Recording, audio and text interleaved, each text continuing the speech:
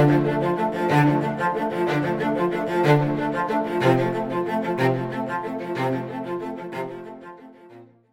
want to show you today how the journey from the earth to the moon can make liturgy better.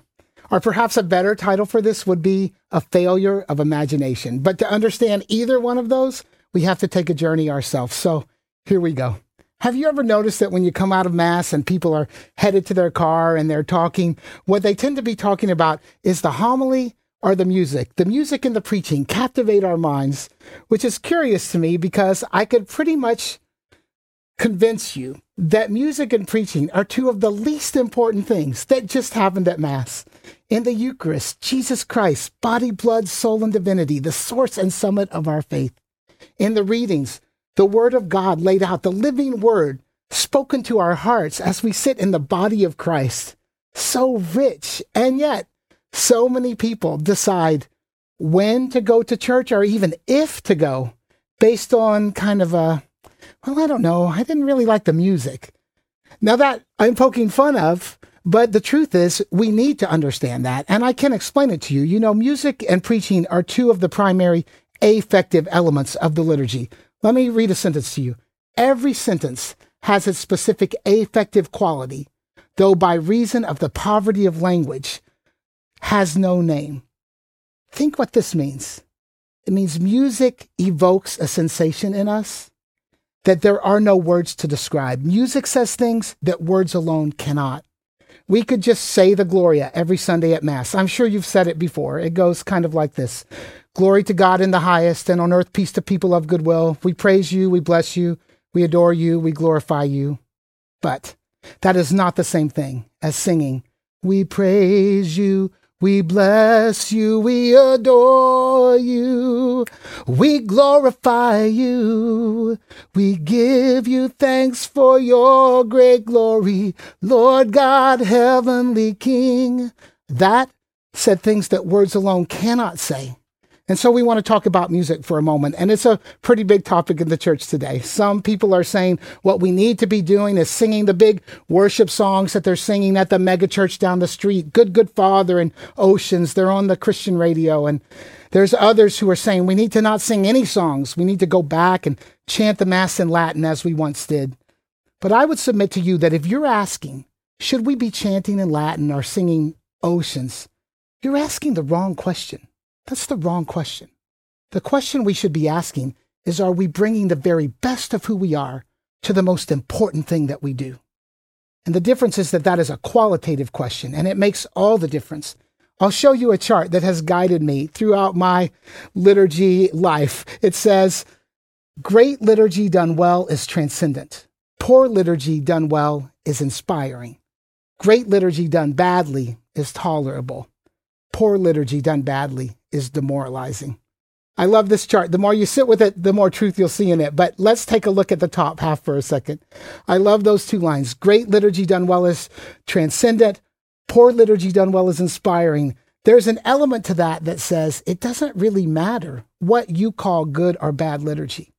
If we do it with the utmost of competence, with sensitivity to the liturgy and power and reverence, the worst you can be is inspiring. That's the worst case. You know, I graduated from a place called St. Meinrad. It's a school of theology and a seminary, but more importantly, there's 80 monks who every day, faithfully, 5 times a day, chant the Liturgy of the Hours and the Mass. It's transcendent. It moves me. I didn't go to school there by accident. I didn't pick a school and say, oh, look, they have monks. You know, I actually chose the school because I wanted to pray with them and I wanted to learn how they do what they do. And if a monk from St. Meinrad was standing here, I know what he would say to you. He would say, if you don't understand what chant brings to liturgy, you just haven't heard it done the way it's intended to be done. You've been singing it all these years. Don't sing it. Chant is sung speech. That's what they say. Sung speech meaning speech with notes attached. You go at the speed of speech, which is faster than you think, with the inflection of speech, like the commas and the periods. And so often at Mass, I'll do this for you, and I'm only barely exaggerating. We go, holy, holy, holy Lord God of hosts. The monks would be way ahead of you, all right? They're Holy, holy, holy Lord God of hosts, heaven and earth are full of your glory. Hosanna in the highest. If you think chant can't move a modern heart, then you have not heard it done the way it's intended to be done. But if you don't think a modern song can be powerful and reverent and at home in the liturgy, you just haven't heard it done the way it's intended to be done. I was in a crowd of 2 million people in South America when we began Eucharistic adoration, and the Holy Father placed the Eucharist in the monstrance and knelt before it as we did. And one guy on a guitar came out and began to play. Lord, I need you. Oh, I need you. Every hour I need you. And you did not have to understand English that day to understand the song of our heart that was being sung. You know, my dad used to say to me, if your only tool's a hammer, every problem looks like a nail.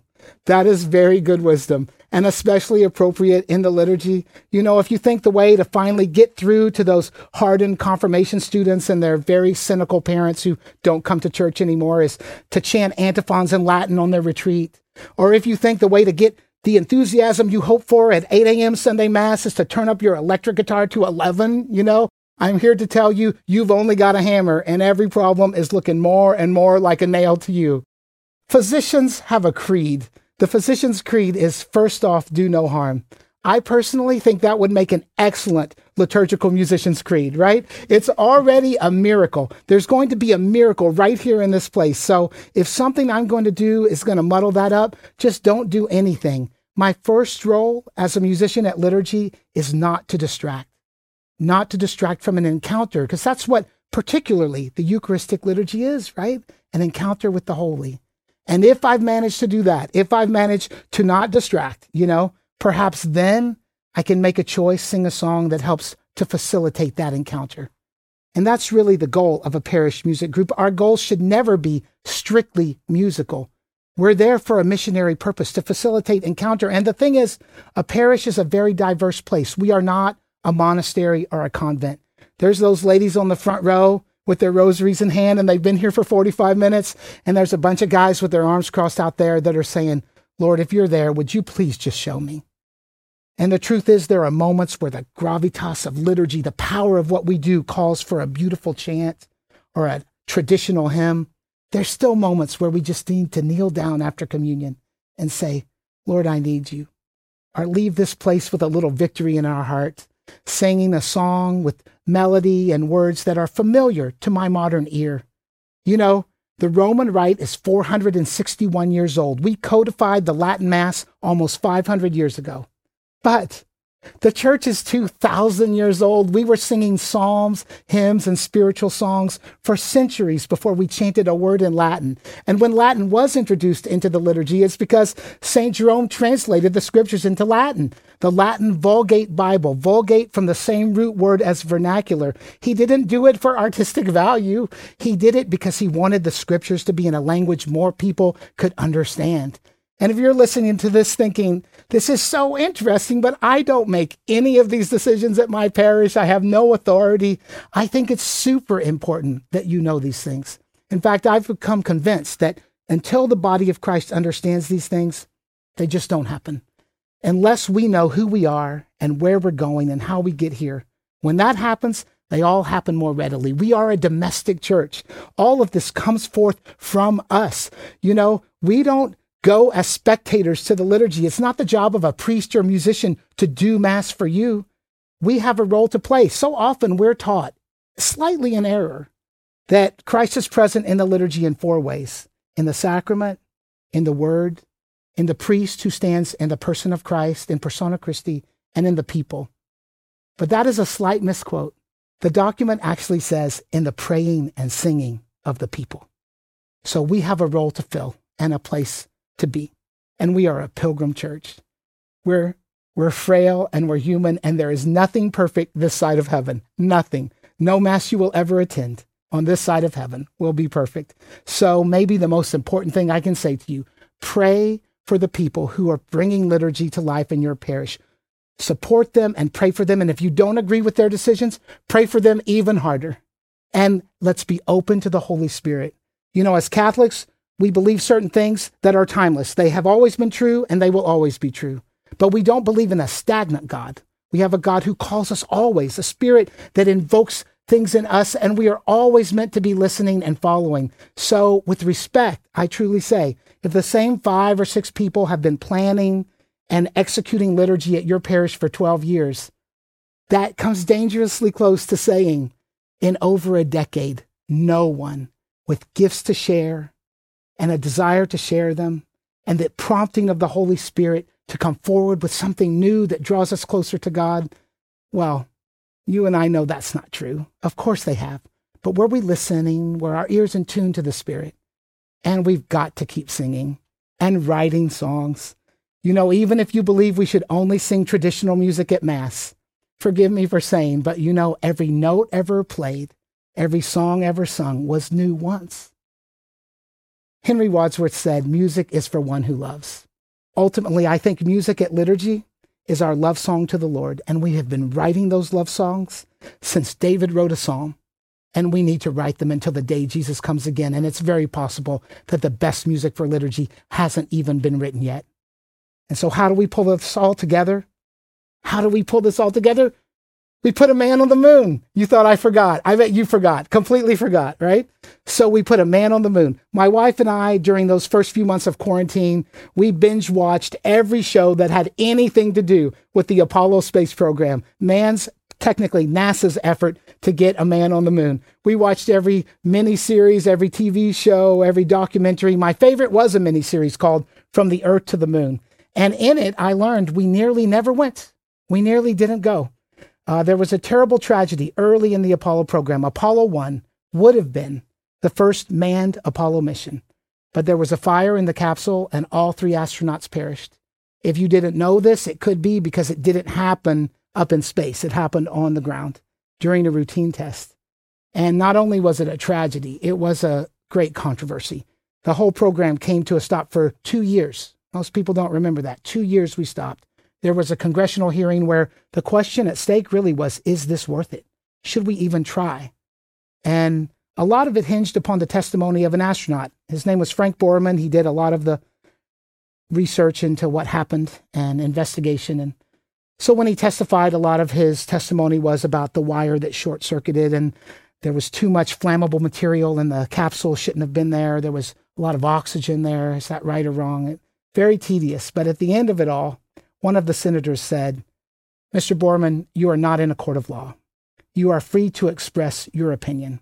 And what this committee is really trying to get at is what, in your estimation, was the cause of the fire?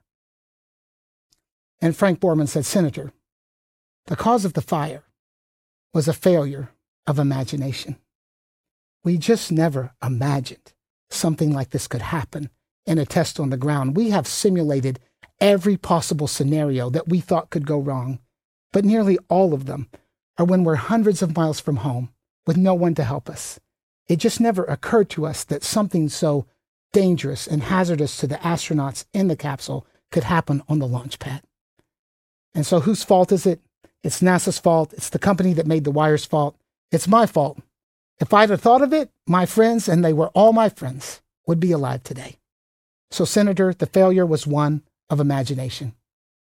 Well, I think that is a very apt analogy for liturgy and the church today. It would be so easy for us to say. It would be so easy for us to say.